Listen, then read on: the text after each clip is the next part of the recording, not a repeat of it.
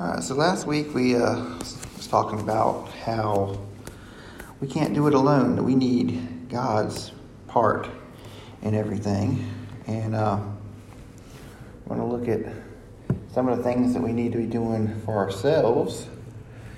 And sometimes when we do things, we don't see the whole picture. We're missing pieces that we need, and we kind of overlook things. So if you want to draw your sword out of the sheath this morning, we're going to be in Proverbs chapter 3. And if you don't know what the sword of the Lord is, that'd be your Bible. And we're going to, got quite a few things we're going to read through there. So if you want to get to Proverbs. And in chapter 3 and verse 1, we'll start. My son, forget not my law, but thy heart keep my commandments. For the length of days and long life and peace they shall add to thee. Let not mercy and truth forsake thee. Bind them about thy neck, write them upon the table of thy heart. For thou shalt find favor and good understanding in the light of God and man. Trust in the Lord with all thy heart, and lean not to your own understanding. In all ways acknowledge him, and he shall direct thy paths. Be not wise in your own eyes, fear the Lord, depart from evil. It shall be health to thy navel and the marrow of thy bones. Honor thy Lord with substance, and with the first fruits of all thy increase. So thou shalt burn and be filled with plenty, and the presses shall burst out with new wine. My son, despise not the chastening of the Lord, neither be weary nor his correction. For whom the Lord loveth, correcteth, even as the Father, the Son, in whom he delighteth. And I want to catch 14 and 30 while we're right there in that area, which is of a sound heart and light of the flesh, but envy of thy rottenness of thy bones. And let's go to the Lord. Dear Heavenly Father, we thank you for your word, Father. We thank you for what you have for us today. We ask you to open our hearts and minds to receive it, Lord. Just take all the roadblocks out of the way to prevent us from getting this message today, Father. Just take myself out of the way, Father, and let your true word shine through. We ask this in the name of your Son, Jesus. Amen. Now, God is a three-part being. God the Father, God the Son, and God the Holy Ghost. And we are made in his image. Three-part being. We have a body, our physical body, what we see, what we touch, what we feel, the thing that makes us feel good, the thing that makes us hurt, our body. We have our mind, our soul, the essence of us, what makes us us, what we think, our personality, what we do. And then we have our spirit. And our spirit, that is what changes. That's what, when we accept Jesus and he comes upon us, and it changes it. It modifies it. It makes it better. It washes it clean. It's upgraded. Now God, in his three in the Trinity, he's in perfect unity. That's all he really needs is his Trinity. Now, for us to be in balance, all three of our units need to be in harmony as well. They're all equally important. They all make up who we are, and they all require routine care and maintenance. Let's take our bodies, for instance. There's lots of things we can do for our bodies. We can eat right. We can exercise. We have all kinds of supplements we can take. We can vitamins. There's creams and lotions. There's medications we take. And there is doctors that specialize in every single parts of our body. There's foot doctors, heart doctors, there's brain doctors, you get the idea. Now, for our minds, there's all kinds of things we can continue with our bodies, there's all kinds of things we can do. We try to upgrade them, we try to make them better, we can tan them, we can get massage, we can get acupuncture. We avoid the things that cause us pain. We do more of the things that give us pleasure. Now, our bodies often will take priority over our three units because it's the one that requires the most attention. It's the one that seems to affect us the most because when you're hurt, it shuts you down. When it feels good, it's distracting. When we're hungry, we feed it. When we feel good, we repeat it. Now, our mind is something we spend a lot of time in. We think about things. We talk to ourselves. We run scenarios through our head. We store memories in it. We store our fears in it. And sometimes things get a little jumbled up. Sometimes we need a little extra help. But luckily, there's people that can do that. There's psychologists. There's psychotherapists. There's counselors. All kinds of people that can help you. And there's all kinds of medicines we can take too. There's lots of things we can do with our mind. And for our maintenance, we educate it. We train it. And we try to keep it as sharp as possible. We also entertain it. So what about our spirit? What do we do for it? Well, we might pray. We might go to church. Maybe we read the Bible. But it definitely takes a back seat to the other two. So why is spiritual health so important? Now, at some point in our lives, we have all been in some kind of physical distress. A broken bone, a cut, a kidney stone, a surgery, cancer, and even simple things like the flu or a bad cold can really affect you. Because when the body hurts, it shuts us down. It keeps us from going forward. It keeps us from doing what we need to do. People that live with chronic pain or chronic sickness can often feel depressed. They can feel anxiety. So it's real easy to see the correlation, the connection between the physical body and the mind. They work back and forth with one another. When we feel good, we act good, we do good, we're energetic. But when we feel bad, we are not at our emotional best. But you see, our spiritual health both directly affects both our physical health and our mental health. Proverbs 23 and 21. For the drunkard and the glutton shall come to poverty, and drowsiness shall clothe a man with rags. Now, the Bible doesn't tell us that we can't have a drink. So, I'm not going to get on that bandwagon.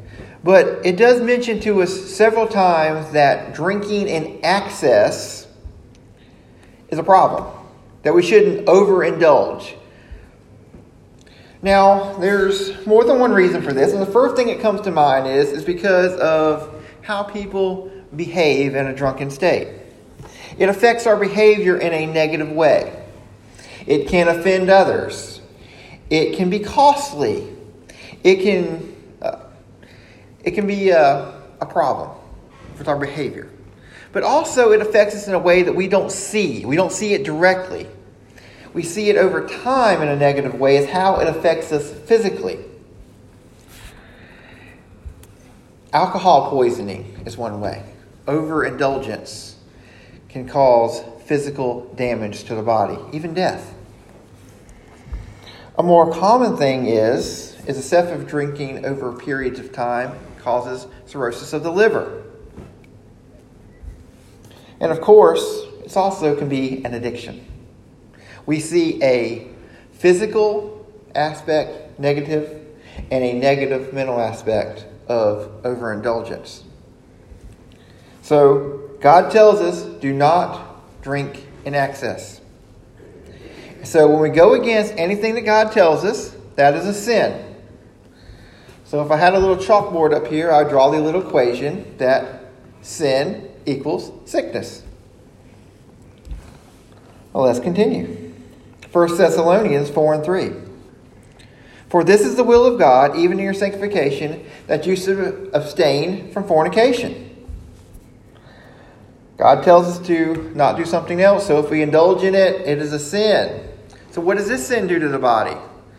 It opens us up to the process of STDs, STIs, and unwanted pregnancy. Negative physical aspects of sin. 1 Corinthians 6 and 19. What? Know ye not what your body is the temple of the Holy Ghost, which is in you, which ye have of God, and ye are not your own? And 24, ye have brought her a price through the glory of God from your body, which in spirit, which are God's. So we can kind of use these two scriptures here as kind of for a catch-all for anything that we might overindulge in, or some kind of a poison that we might dump into our bodies. Tobacco products, for example. If we indulge in those, it can cause cancer, heart disease, and emphysema.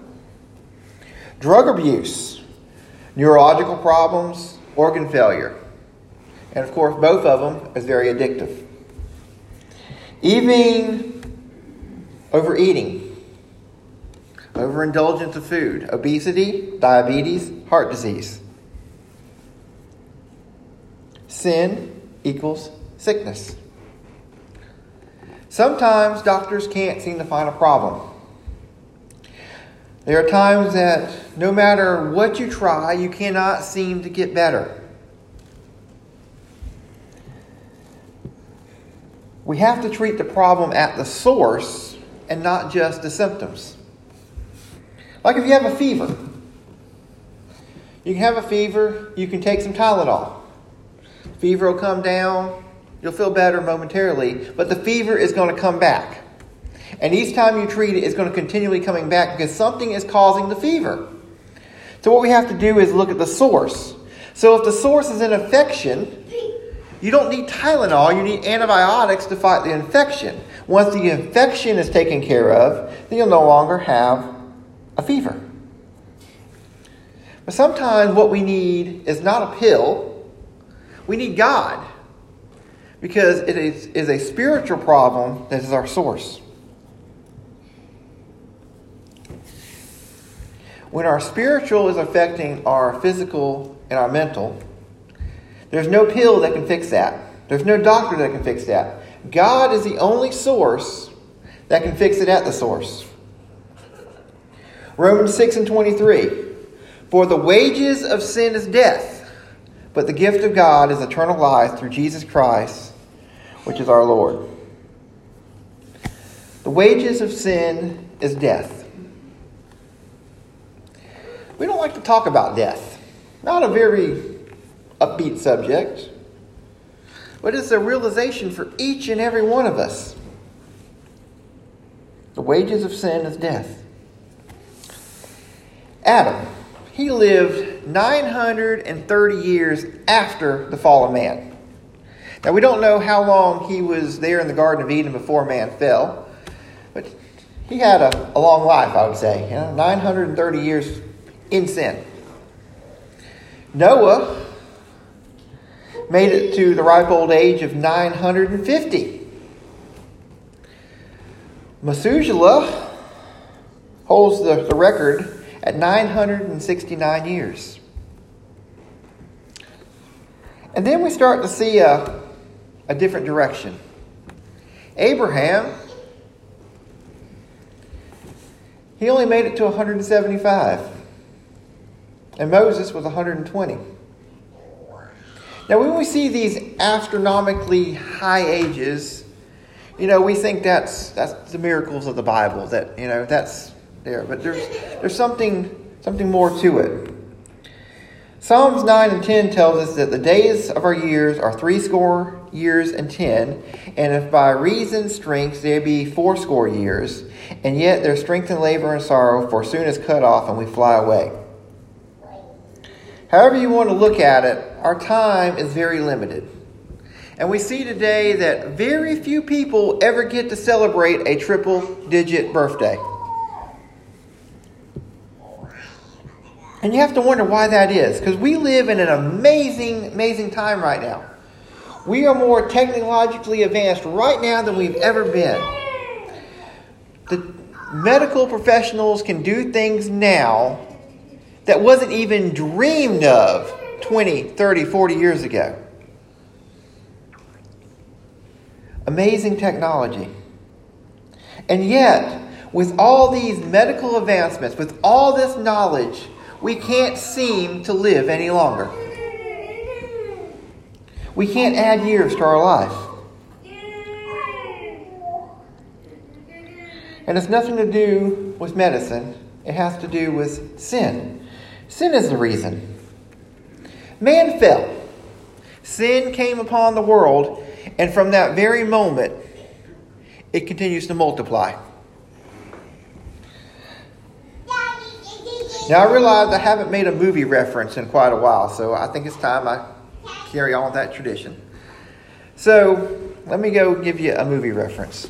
All right, so we've all seen, at least you've seen the trailers on TV for the zombie movies, the zombies apocalypse. It's popular. Ever since George A. Romano made the very first Night of the Living Dead way back in the 60s, it's been a tradition that's been carried on. And with movies like World War Z and TV shows like The Walking Dead, the zombie train is alive and well. Now they say that, whoever that they is again, they say that art imitates life. And I've seen some similarities between this genre of movie and how sin affects our world. So hold on, you ain't going to get stuff like this just anywhere. All right, so every movie involved in this genre shares something similar. There's always a patient zero, where it all begins. The first one infected. And for us, for man, for sin coming in the world, patient zero was Adam. He was the very first one infected. And through these movies, the infection spreads very quickly. Because another person gets affected and another person, it keeps multiplying. And the more it multiplies, the more of a chance of somebody else to get infected. And it doesn't take very long at all. There is now a worldwide epidemic. And that's where we're at with sin today. It's a worldwide epidemic. There's not a person that is not affected by sin today. But there's more. You know, you see the zombies, they shuffle around. They're lifeless. They're without thought. They're without anything, just driven by just wandering around. And that represents the unsaved people of the world. They're just moseying around in herds without any kind of direction, without any kind of meaning, without any kind of purpose other than to cause damage. That's also the ones that may have found God, but now they're unbelieving or they're uncaring. It's the people that's choosing to live in the world instead of to live in the light of God. So it brings us to the heroes of the movie. And depending on which one, it may not always turn out too good. But we have the other group. We have the survivors. And what do?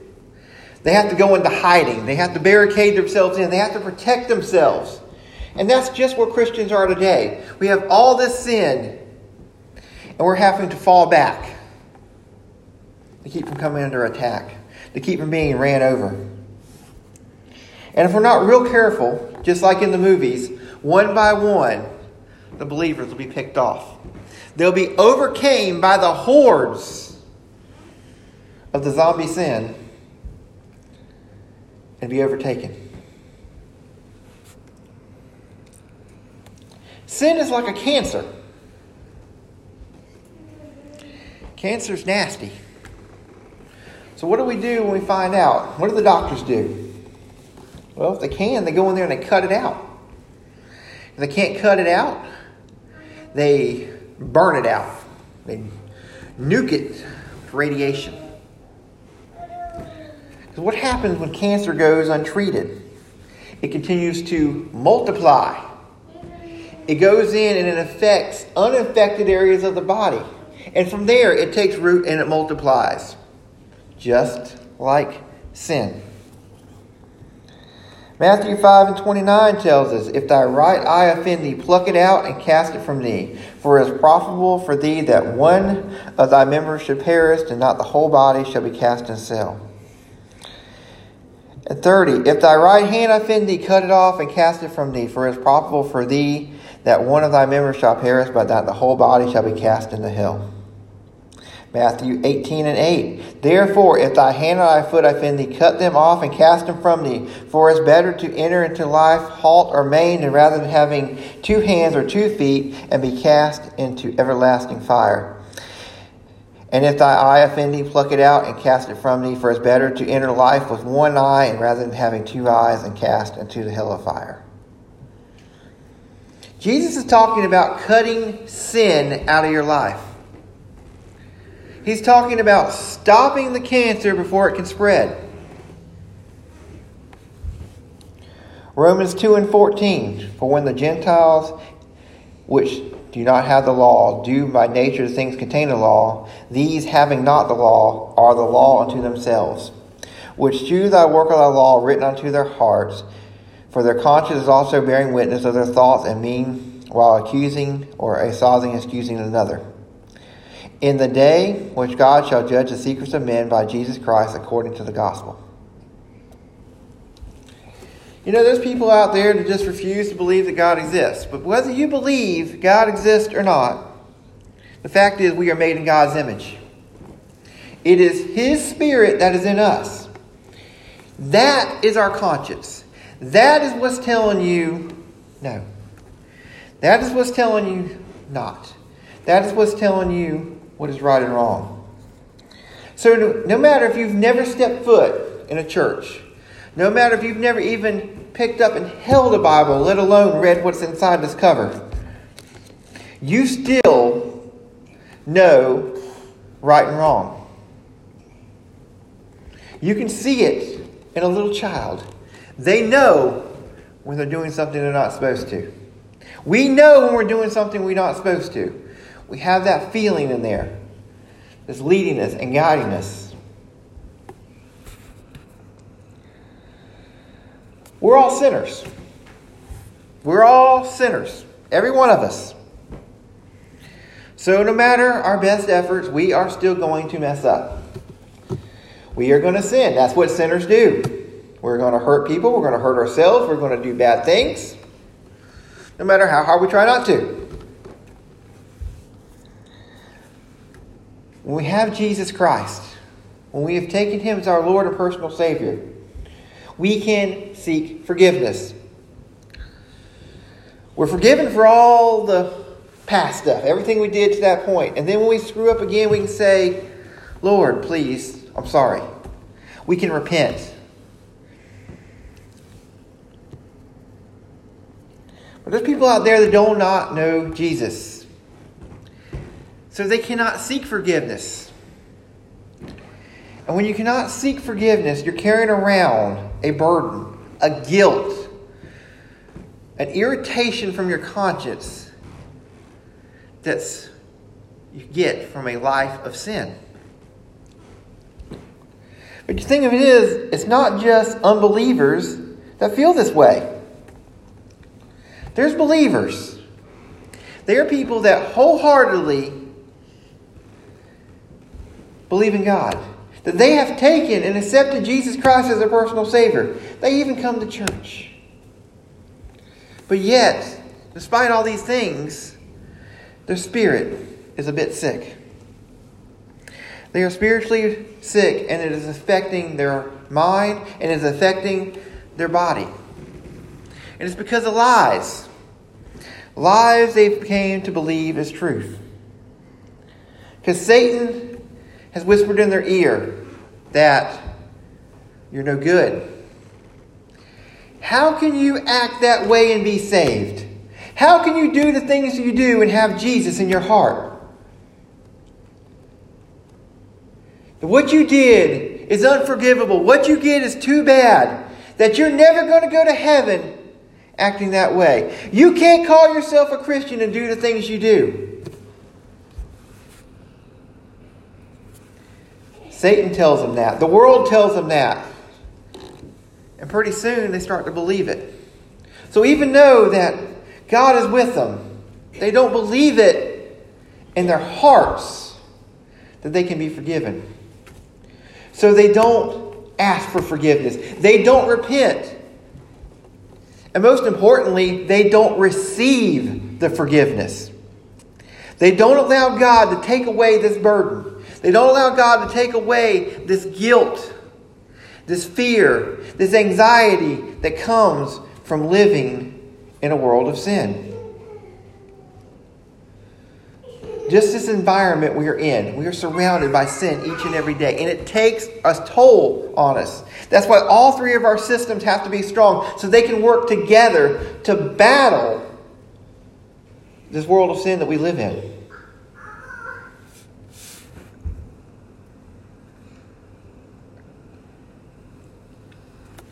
We're sick. We have to fight it at the source. So what do? We have to get into the Word. We have to read. Listen to what God has promised us. God tells us that He cannot lie. Jesus is God. He cannot lie. And He tells us that we are forgiven. He tells us that no matter what we do, we are loved. So if God tells us this, and He cannot lie, why are we not believing it? Satan wants us to be broken. Satan wants us to be unhealthy, not mentally stable. Because when our systems go down, we can't be the best version of ourselves that we can be.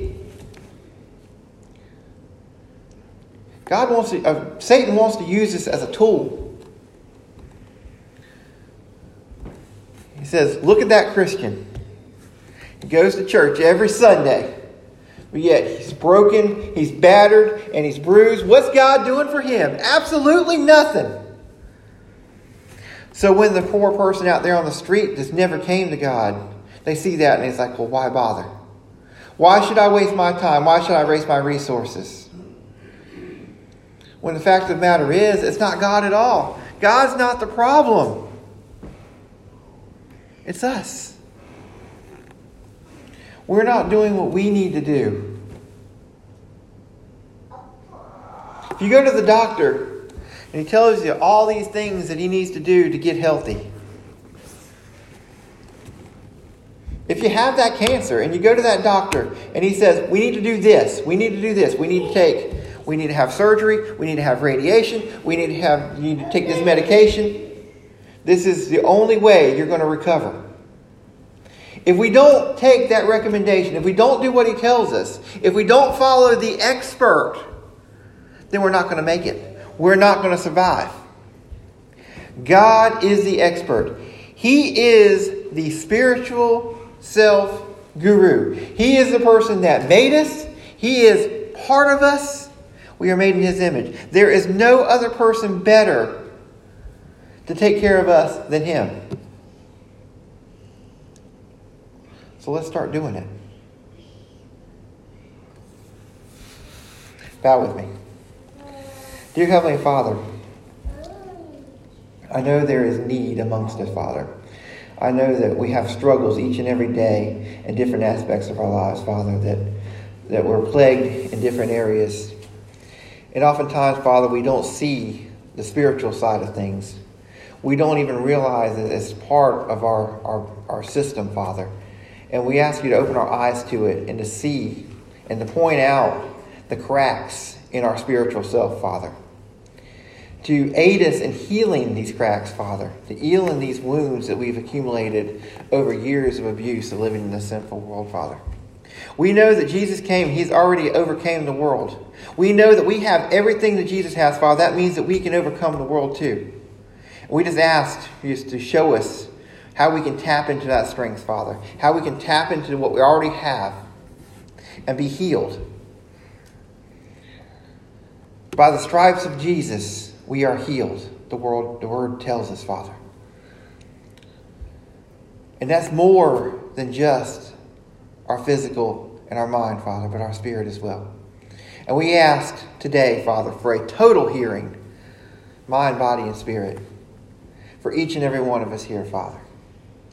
And for the ones that's out there that's roaming around lost, Father, that don't have a way to seek forgiveness, that are carrying them burdens around, Father, that these burdens will be dropped off today, Father. That the ones that's hearing my voice today, Father, and that are struggling with things from the past, things that's presently going on, Father, that